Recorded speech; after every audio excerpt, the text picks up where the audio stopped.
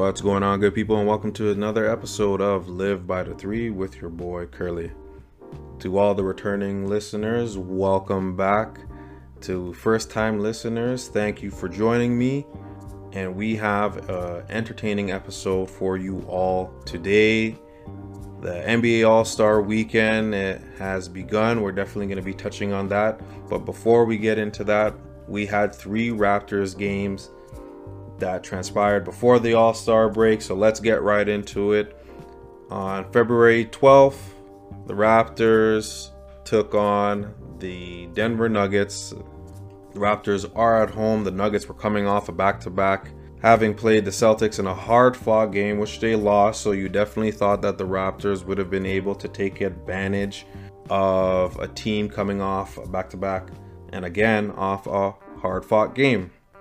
If you listened to the previous episode when I previewed the Nuggets-Raptors game, I said not to allow Jokic dictate the game. Well, that's exactly what happened. I also mentioned that the Raptors need to take care of business out in transition because the Nuggets like to get up and down the floor. Well, that also happened. And Jokic was able to establish himself early. At some points of the game, we had OG guarding Jokic. Now, I've mentioned this before, and if I haven't, I'm going to reinforce this. I don't like OG guarding bigs. We haven't seen success of that lately. It did not happen against Jokic. It did not happen against Nurkic. We also saw him guarding Porzingis. Definitely don't like the matchup, so Nick Nurse definitely has to make the adjustment there. But nonetheless, Jokic imposed his will early. If there's any time that we needed a big, it was definitely in this game. Nonetheless, the Raptors kept it competitive and eventually got out to a 1-point lead at the half, 57-56. One highlight I would like to mention, Delano Banton made an appearance. He was having a positive impact on the game. And a fun fact, up until that point, out of the last 11 games, 9 of them, Delano Banton had a positive plus minus, and with it being on the positive side and limited opportunities, that is definitely a very good sign. In the second half now, the Nuggets began to get out in transition as much as they possibly could. The Raptors were falling asleep in transition, and it led out to easy buckets, and it later became a track meet. The Raptors answered with runs of their own. It became a back and forth game of runs. Well, fast forward to the fourth quarter, the Nuggets eventually took the lead around the 4:48 mark again in the fourth. Well, fast forward to the last 38 seconds where the Nuggets had a 2-point lead, 108-106, and it became a 4-point lead off of a Will Barton fadeaway, giving the Nuggets 110-106 lead with 28.3 seconds left. In these late game situations, you definitely want the ball in Siakam and Freddie's hand. And that's exactly what happened. Off of a Siakam dish, Freddie hit a big 3, bringing the game within 110-109. In the next possession, Jokic got fouled. He missed 2 free throws, and the Raptors had a chance to take the lead with 7 seconds left. Off another Siakam dish in the identical spot, Freddie went for another 3, and he missed it. Now, you can argue whether it was necessary to go for the 3, but Freddie just hit one in the exact spot. And we have to work with what the defense was giving us, especially with the way that they were clogging up the paint. Did not mind the shot. He missed it. OG got the offensive rebound, having inside possession with 2.4 seconds left. He went back up and Jokic blocked him, and that was the game. Now, with OG getting inside position, maybe the late game scenario played a factor in him just trying to go very safely up for that layup. It was a very soft attempt. You definitely want him to go up with a little bit more force, or better yet, more urgency, especially with a big like Jokic in there. You kind of just telegraphed the play, and it ended up being the block and ended up being the game. The Raptors lost 110-109, bringing the 8-game win streak to an end in a hard-fought game. The Raptors did have a late game lead, and it's one of those things once again where the Raptors lose a fourth quarter lead. It's been going on all season long. I sound like a broken record, but that's exactly what happened. The Nuggets shot 39 for 84 from the field, giving them 46%, 14 for 37 from 3, giving them 38%. And they took care of business from the line, 18 for 21, giving them 86% from the free throw line. The Raptors shot 43 for 88, giving them 49% from the field, 12 for 34, giving them 35% from the three-point line. And they unfortunately did not take care of business from the line, giving them 11 for 17 at 65%. Now, it seems to be the same old thing that's costing the Raptors games. They are not taking care of the fundamentals, which is the transition defense and the free throws once again, and we are losing close games. The Raptors were led by Pascal, who had a double-double with 35 points, 10 rebounds. Freddie had 25 points, 5 assists, 5 rebounds, and Scottie Barnes had a good game with 17 points. For the Nuggets, Jokic had a big game, 28 points, 15 rebounds, giving him a double-double. Jeff Green was their second leading scorer with 19 points, and Aaron Gordon with 13. So you hit a couple free throws, you get a different outcome in this game. It was unfortunate that the Raptors lost this one the way that they did, but again, it's one of those things where it's a common theme for this season. You just want them to knock down free throws. And we're moving on to the Pelicans that happened on Valentine's Day. There was nothing lovely about this game on February 14th, so I'm not going to spend much time talking about it. The Raptors had rest. They were playing the Pelicans in their home arena, and the Raptors just came out slow out of the gate. The Pelicans dictated everything just from an effort and energy standpoint. The Raptors were not able to match it. The Pelicans were getting out in transition. But the more important thing to note is that they were taking high percentage shots. And every shot will be high percentage if you're being left open. And that's exactly what happened.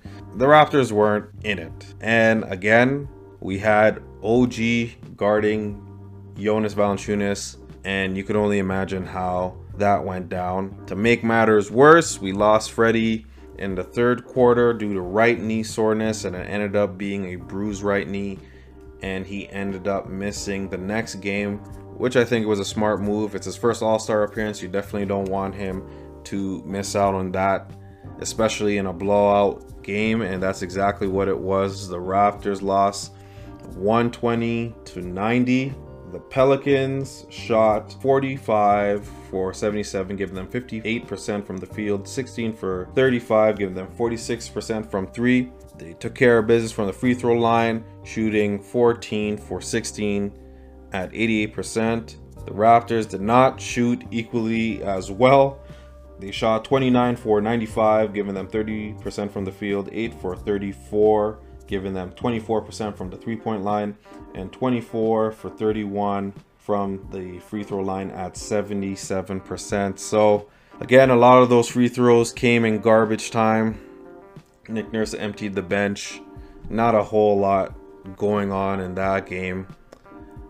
Freddie ended up leaving the game and still leading the way with 20 points. Pascal had 18, and Chris Boucher had 15 for the Pelicans.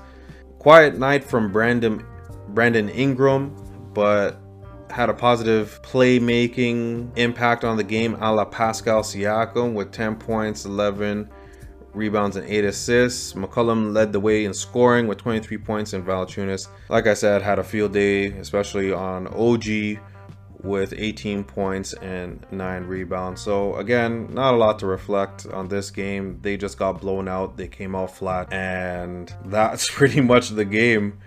And that brings us to our last game on February 16th, where the Raptors were taking on the Minnesota Timberwolves on the road without our leader, Fred VanVleet.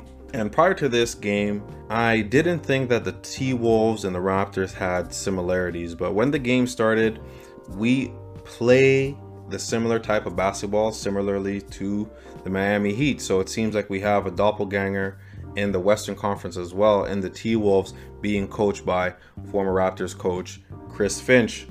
But before the game started, and this was an entertaining game, Patrick Beverley, being Patrick Beverley, and if you know him, he's a pest, he's annoying. He tried to get into Gary Trent's head before the ball was even tipped off. Gary Trent, as we know, does not back down. He did not back down from Patrick Beverley. It ended up leading to a warning to both teams in regards to how the game would have been dictated. Well, we later on find out that that only applied in favor of the Timberwolves. The Raptors were not getting calls in the early going, but both teams came out firing, getting out in transition, hitting high percentage shots. And like I said, Gary Trent is not the one to be messed with. He ended up scoring 13 points in the first quarter. It was just a back and forth game throughout. Unfortunately, the T-Wolves were the ones getting favorable calls.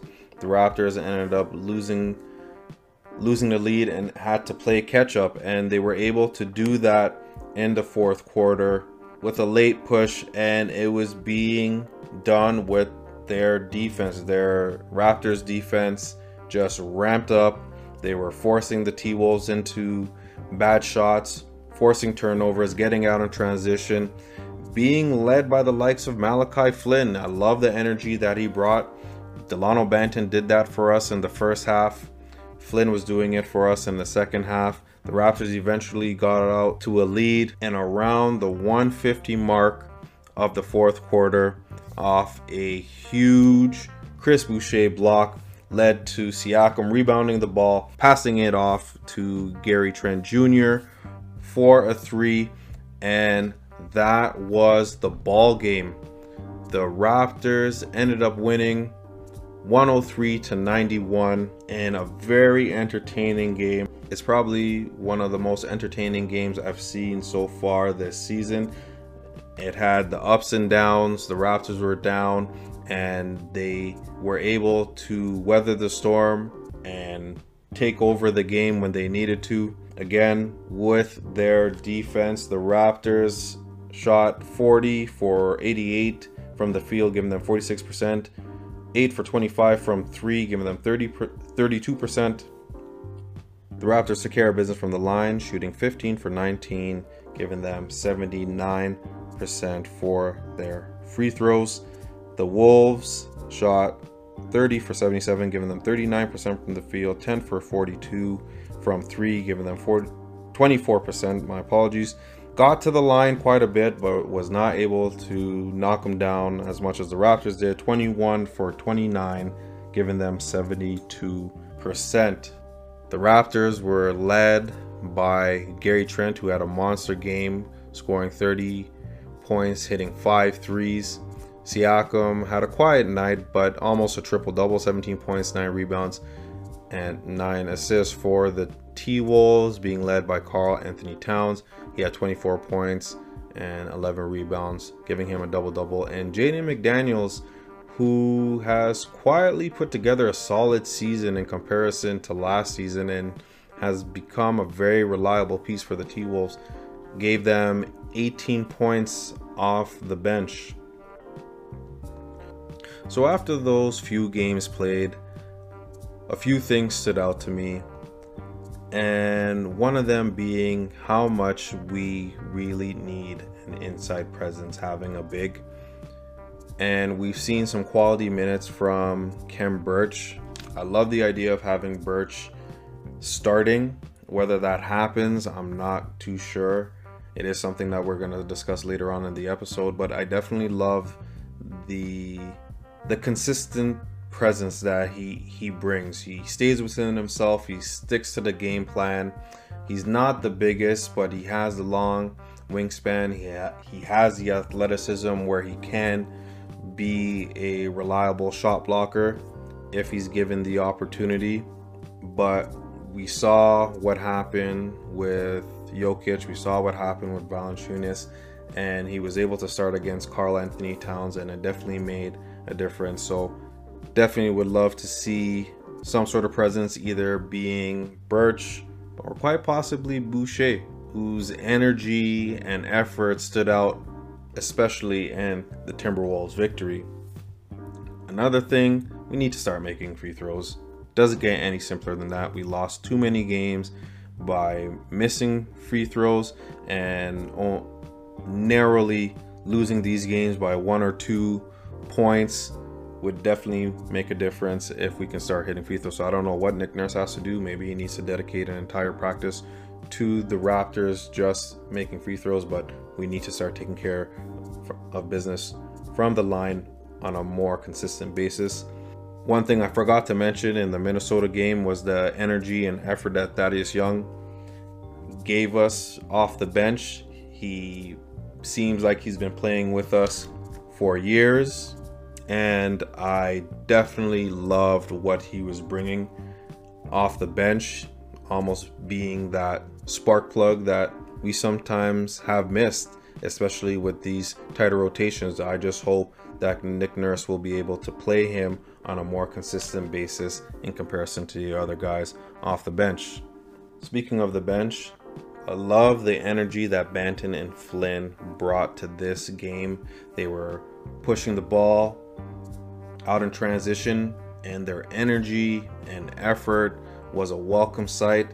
They were able to impact the game, almost sway the game, especially Flynn in the later parts of the game, into the Raptors' favor, creating open opportunities for us in transition.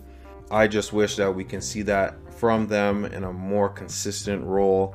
Hopefully, it's a sign of good things to come for those young guys. So, we are at the All-Star break. The Raptors are sitting currently at the 7th spot with 32 wins, 25 losses. How do we feel about them? Have they exceeded expectations? Are they right where they're supposed to be? Have they not met expectations? Now, before the season started, the Raptors were addressing more defensive needs. And the problem with putting so much emphasis on defense, eventually you're going to have to score the ball. I felt that the Raptors were going to have that problem in the early going, which they did. But they were also nursing injuries, waiting teams to get healthy, COVID, what have you. The Raptors had a rough start to the season. As they began to get healthier, I definitely felt a little bit more comfortable with the way that they were heading. Loved the energy that they were bringing at that point. And lately, it has translated into wins, win streaks, a lot more positive. How would you grade that up until this point? I would give them a B. I think B is a fair grade for them at this point, especially since a lot of these quote-unquote experts did not have the Raptors finishing with more than 38 wins. I believe I saw 31 at one point, but the number was wavering between 34 to 38 wins this season. And again, they're currently at 32 wins, so the Raptors will have no issue passing that range at this point. Now, some of the positives from this was the success of the small ball lineup. Now, it led to our starters playing heavy minutes, but you can't really argue with the end result. Lately, those numbers have been bouncing out, and the numbers I'm referring to are the minutes. They're being managed a lot better. The bench, some of the bench guys are playing a little bit more. Guys are able to get adequate rest, but Freddie is still leading the league in minutes. But we're winning games, so it's kind of reinforces that old saying, if it's not broken, don't fix it. Another positive would be seeing the growth and the elevation of the games of Fred VanVleet and Pascal Siakam. Freddie's having a career year, an all-star year. You love to see it. Siakam has become so important to this team, especially from a facilitation standpoint, and he's able to find that balance between creating for himself and others. Definitely love to see that growth. The emergence of Scottie Barnes. You love the energy, you love the effort, you love the attitude. And I think the most impressive thing for me with Scottie Barnes is that his role changes from night to night. He's not playing the same role. Sometimes he's a point guard, sometimes he's a center, sometimes he's on the perimeter hitting shots. Whatever is being thrown at him, he's doing his best to adapt with positive results more so than negative. Definitely one of the highlights of the season so far. Now, unfortunately, with positives, there's always some negatives. So a few things that stood out to me on a negative front would be the lack of rotational minutes and our bench being non-existent. Now, we've seen what happens with Tom Thibodeau-led teams where he rides the starters and they break down during the season, and it's something that you don't want to see for the Raptors right now, especially with the success that they're having. But also in turn of that success with the small ball lineup is the lack of urgency to kind of tamper with the chemistry and the success that you have right now. But we do have capable bodies. It's a later part of the season. We've seen some ticky-tack injuries, especially with Freddie. I believe he has the right knee soreness, and he had, I believe, a strain in the midsection area, and so on and so forth. So you definitely want to prevent that from happening going forward. Another thing is that we're losing too many close games due to the fundamentals, which are free throws and our inconsistent transition defense. Now, we've lost so many games where the Raptors could have won had they made their free throws, and we've also seen them lose games in late game situations by not getting back in transition. Now, the Raptors have made it a point to be a team where they want to get up and down, take advantage of their athleticism, their length, and their ability to get up and down the floor quickly. Well, in turn of that, you have to get back on defense. So you definitely want to see that change going forward, but it is a negative part of our game right now. And lastly, the non-exciting trade deadline. Now, while they did get a fair piece for trading for Thaddeus Young by trading away Goran Dragic and getting a second round pick, and we all know how the Raptors do with late round picks. We've seen success in that area, but we've heard after the fact that there were deals in place where they could have addressed the center spot, and they did not want to pull the trigger to maintain cap flexibility for the next 2 to 3 years where important players are going to be coming off the books.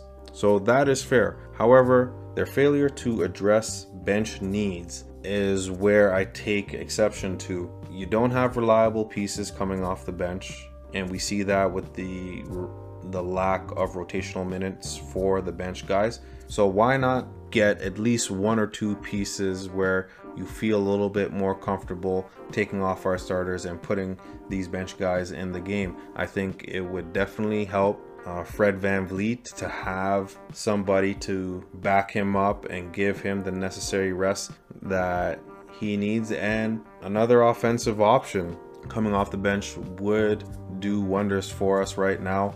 But can't cry about it now. The trade deadline has come and gone, but it is a negative part of this grade that I gave them. So I think the B is fair for where the Raptors are right now. We're just gonna have to see how this later half of the season pans out.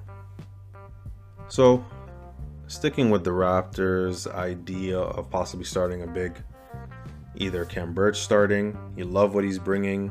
Lately, he's putting it all together, or starting Chris Boucher, who was a Defensive Player of the Year in the G League, and we saw his shot blocking on display against the Timberwolves, and he's found a way to be impactful with every opportunity he's been given. But with that, you're going to have to bench somebody. Now, you're not benching your leaders, Freddie and Siakam. I think Gary Trent has forced everyone to ignore the idea of possibly entering anyone's mind again to putting him on the bench So it comes down to Scottie Barnes and OG, both who have struggled lately.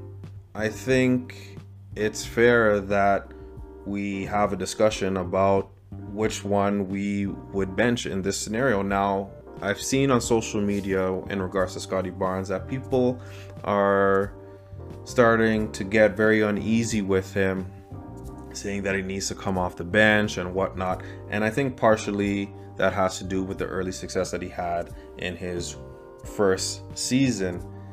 And I feel that he should get a pass, not entirely. And we saw that happen with both Barnes and OG. Nick Nurse pulled them off the floor in the T-Wolves game and gave other people an opportunity due to their struggles.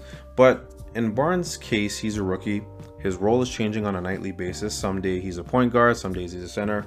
It changes from game to game. So he's had to adjust and adapt. And you can't dispute the effort. Like, even on his worst games, he's crashing the boards, he's getting assists, he's creating some shot blocking opportunities for himself. The energy is something consistent.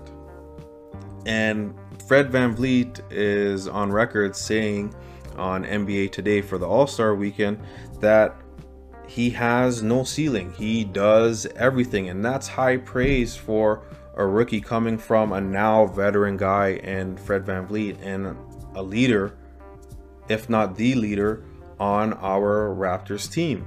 So you definitely want Scottie Barnes to be playing alongside of him. Now, in OG's case, he's in year 5. I'll give credit where credit is due. He's been more consistent this season.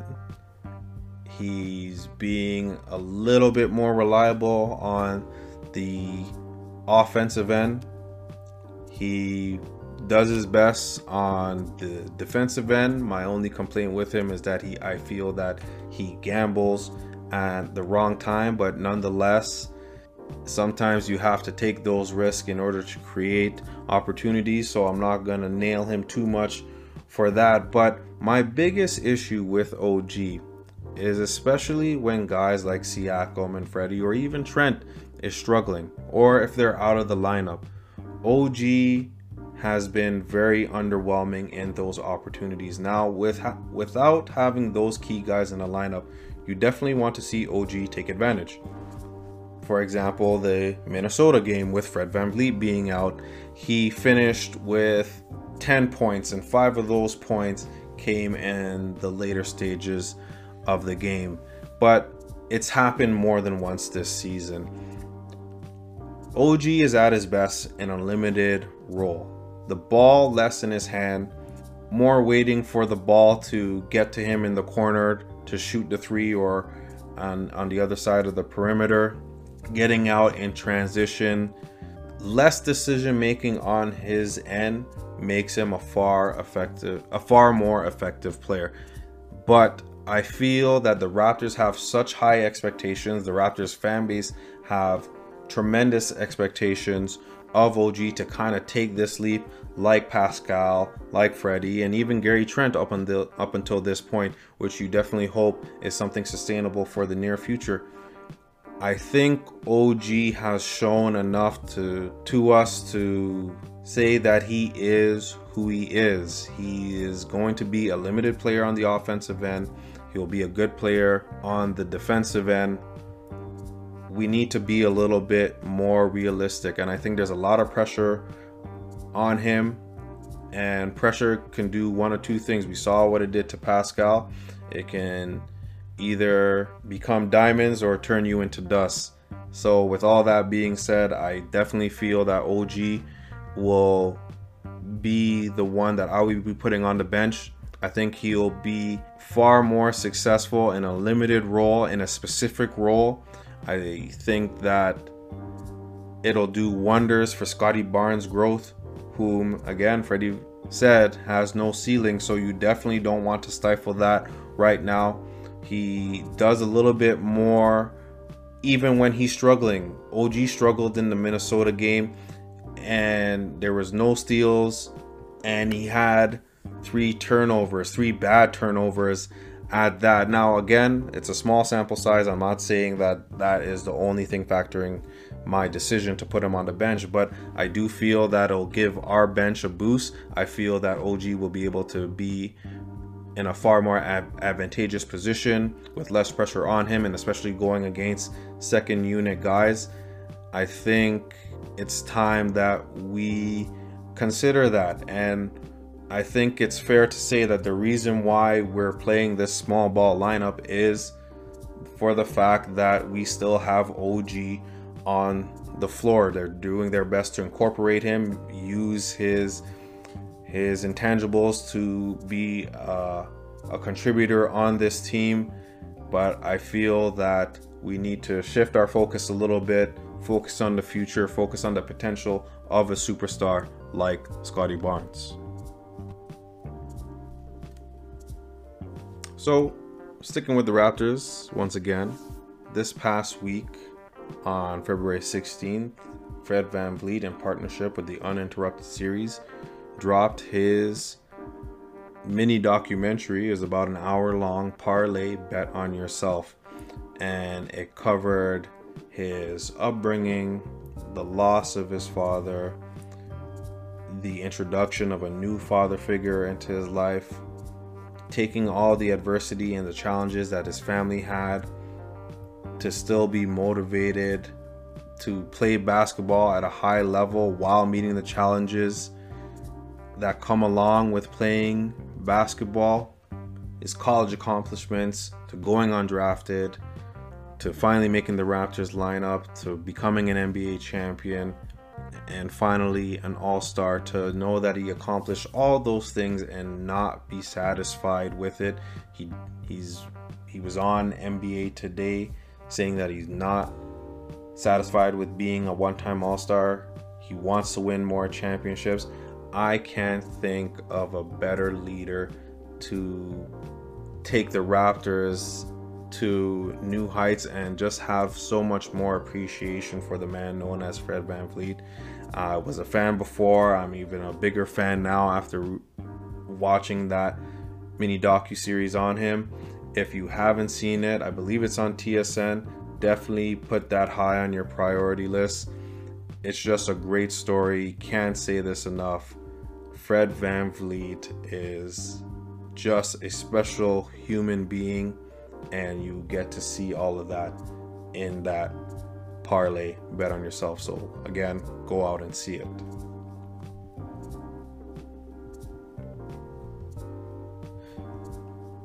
Now, shifting our focus from the Raptors, we are now focusing on the rest of the association, more particularly the NBA All-Star Weekend that kicked off on Friday night with the Celebrity All-Star Game and the NBA Rising Stars Challenge for the rookies and sophomores.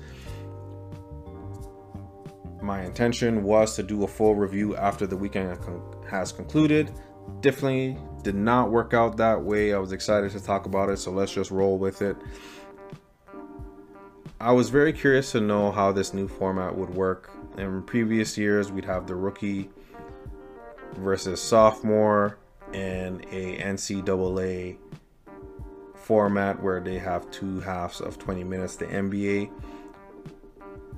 did do something different this year, having 4 teams made up of the rookies and sophomores, being coached by Hall of Famers Rick Barry, Isaiah Thomas, Gary Payton, and James Worthy. In celebration of the NBA 75th anniversary, we had 2 games where Team A would versus Team B.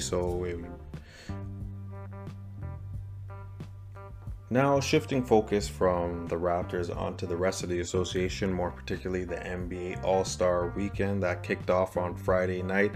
Now, my intention was to do a full review after the NBA All-Star Weekend concluded, but did not happen that way. So we're going to do a review of the Friday night and do the rest in a later episode. So let's just roll with it. In the years past, we had the rookies versus sophomore and a 2-half 20-minute NCAA style type of game. The NBA did something a little different this year and came up with a tournament style to celebrate the 75th anniversary of the NBA. So we had 4 teams being coached by Hall of Famers Rick Barry, James Worthy, Gary Payton, and Isaiah Thomas. And the first team to score 50 in both games would move on to a final game where they would have to play each other to a game of 25. And the first one to 25 would win the tournament. Again, 50 and 25 in celebration of the 75th anniversary for the NBA. And the games were competitive, they were fun, they were entertaining, everything of the sort. Scottie Barnes was teamed up with the likes of LaMelo Ball on Team Peyton, and Precious Achiuwa was on Team Isaiah.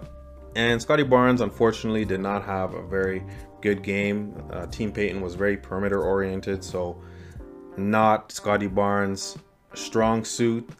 In comparison to his counterpart and teammate Precious Achiuwa on Team Isaiah, who made the finals against Team Barry, had a massive game, scoring 12 points for Team Isaiah.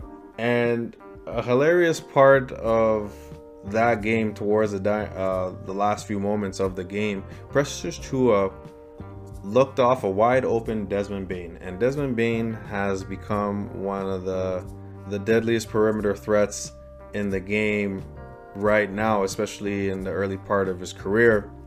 And he looked him off and he took a 3.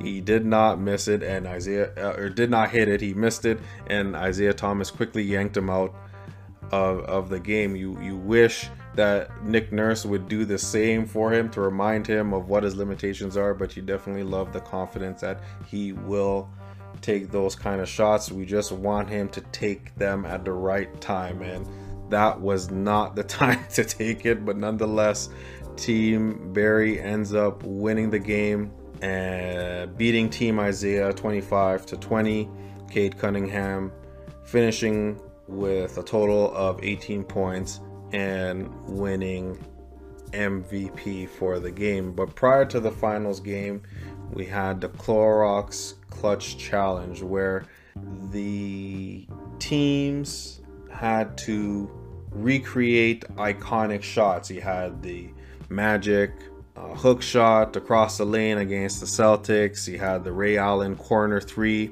the Charles Barkley shot at the top of the key, the Reggie Miller shot against the Bulls where he pushed off Michael, and then we had the Dame Lillard almost logo 3 that he had against OKC. And at first when they were talking about it, I didn't know what to expect, but they just had to go to the spots and shoot from the area in recreation of those shots, iconic shots that I had previously mentioned. And it ended up being won by Tyrese Halliburton and Desmond Bane. You had to do it within a certain time frame, which I believe was 1 minute and 30 seconds that you had to conclude it. They were able to do it in 39.1 seconds. So it was definitely entertaining. Love the entire Friday night. The Celebrity All-Star game, we didn't know too many people. It wasn't very entertaining basketball, but nonetheless, to cap off the Friday night, the first night with the Rising Stars Challenge, it was definitely enjoyable. Loved every moment of it. And I'm looking forward to the rest of the weekend. So enough about the All-Star game. I'm going to focus on that. And the next episode, I want to focus on a former Raptor, Demar Derozan, whom has elevated his game to a point where he is being considered, or at least in the conversation, or should be in the conversation for MVP. The Chicago Bulls are sitting in the second spot, tied for first with the Miami Heat with a 38 wins and 21 loss record. DeMar is averaging 28 points per game on 51% shooting 34% from 3, which is an increase from his previous percentage. And he is carrying this team without Zach LaVine. Now, this team on the whole has not been the healthiest, and for them to still find ways to win games, being led by DeMar, and in the fashion that he's doing it, he just passed Wilt Chamberlain for most games in a row with 35 plus points on 50% shooting from the field, which is absolutely insane. Not to mention the facilitator that he's now become, being able to read double teams more and just literally able to pick apart defenses at will. It's just so enjoyable to see. On ESPN First Take, Stephen A labeled him the most underappreciated all-star, and I can't think of a better way to describe DeMar at this point in his career. And we've seen glimpses of it as a Toronto Raptors fan. Unfortunately, it did not translate into the playoffs, but we've seen DeMar take over games, and you definitely feel with the shift in markets from San Antonio to being in a more, I guess, celebrated and iconic team like the Chicago Bulls, that people are taking notice and he's getting the accolades that he deserves. Now, in previous episodes, I've mentioned my dislike for picking MVPs in the middle of the season, but the NBA has an MVP ladder which changes on a week-to-week basis, and I find it absolutely absurd that Demar Derozan is number 9 right now, behind the likes of Devin Booker. I mean, you can make arguable cases for Luka Doncic and Ja Morant, who are both having tremendous seasons, but more so Luka now after the Porzingis trade. He's elevated his game to another level, but DeMar Derozan has been doing this on a far more consistent level, at a more efficient level, and the fact that he is number 9 right now is just does not make sense to me. I do believe that Embiid is the front runner, followed by Jokic. They have Giannis Antetokounmpo at number 3. I think the Bucks have been underwhelming. He's the best player on the team. He's the engine of that team in partnership with Drew Holiday. Chris Paul deserves honorable mention, but I think if you were going to put MVP right now, it would be Joel, DeMar, and Jokic at the 2 spot. I think both players are having tremendous seasons, but for me, the deciding factor, which team is having the better record right now, who's the most important player to a team right now, and as much as their similarities to Jokic and DeMar leading their respective teams with key players out, you gotta give the edge to DeMar. He's just been so dominant, and people are taking notice, and you'd love to see it. Which brings me to my last topic, Anthony Davis on the Lakers, who went down with another injury on February 16th with a 106-101 victory over the Utah Jazz. In the second quarter, he went up to catch a lob from Malik Monk, and he came down on Rudy Gobert's heel. He ended up turning his ankle. He fell to the floor. Now, if you look at that play, knowing Anthony Davis, I probably would not have went for that play regardless of the lob pass. Now, Rudy Gobert is not going to give you anything easy on the inside, and it seemed like if you were to watch the replay, it did not look like he was going to finish the lob anyways. So why he would put himself in a high risk play did not make sense to me. And now we later on find out that what looked like an ankle sprain, where he was going to be out for 2 weeks, ended up becoming a midfoot injury, mind you, and he's to be reevaluated in 4 weeks. Now, I've said this before and I'll say it again. In order for the Lakers to have success, Anthony Davis needs to be healthy. And unfortunately for him, he has not been the healthiest coming from last season, but overall his career, I think only twice he's broken over the 75 game mark, and multiple times it was low to mid 60s. But nonetheless, when you are Anthony Davis and when healthy, you are one of the best big men in the league, you're only going to be as good as you are available. And I think it was last season that Charles Barkley alluded to Anthony Davis being in the prime of his career and always being injured, which does not make sense where the name Anthony Street Clothes Davis was born, which is quite funny, but also justified. I mean, 28 years old, making the amount of money that you are. I know he changed trainers, and you definitely wonder what his off-season regimen is, which causes him to be injured all the time. You see LeBron and Chris Paul make investments in their body. I think it's time that Anthony Davis definitely makes the same consideration. And I mean, I don't want to be critical of the amount of money. I mean, he's earned it. They're getting paid as athletes to do so. But if you have the resources, definitely take advantage of them. You know, we've seen many players, again, like LeBron, like Chris Paul, like Tom Brady, like Tim Duncan, change their diets in order for them to have long and illustrious careers. And I think in order for Anthony Davis to go along the same wavelength, he's gonna have to make that kind of adjustment and investment.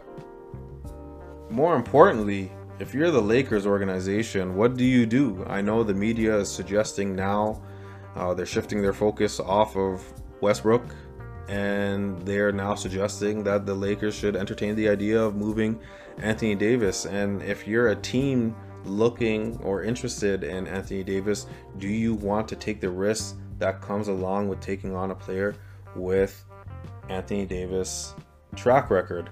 Now, when healthy, again, one of the best players in the league, but is he going to be available? And as I mentioned in previous episodes, the best ability is availability, and Anthony Davis has a very hard time in the span of his career making himself available. So a lot of question marks, especially for a team like the Lakers with LeBron in his 18th year, being 37 years old. Is he going to be able to pick up the slack when Davis is gone and lead you to a long playoff run? He's done it many times before, but being older, and we all know Father Time is undefeated, we don't know if this is going to be a recipe of success for the Lakers. So it's definitely going to be interesting. A lot of the drama in La La Land, but also not surprising. They've always been like that. Which brings us to the conclusion of this episode. So, as I previously mentioned, I will be doing a full review of the NBA All-Star Weekend. We did Friday in this episode, so it'll only be Saturday and Sunday night. So keep an eye out for that. I will be previewing the Raptors' next game, which is Friday, February 25th against the Charlotte Hornets once again. And I do believe that the NBA resumes basketball on the 24th of February, which is this coming Thursday. Definitely hope that the Raptors are healed up and ready to go for this late season push. You love the position that they're in right now, which is a play-in. I love our chances in a play-in, but if we can avoid the play-in tournament where anything can happen, similarly to being in the top 6, I think the security would be a lot more satisfying to Raptors fans. Hit me up on Instagram to find everything Raptors related and any news in regards to the podcast at Live by the number 3. That is LIVEBYTHE.3. Give me a shout, comment on the post, let's interact on there. I welcome it. So let's put it to good use. Thank you once again for joining me. Look out for the next episode. And please stay safe, good people. Peace.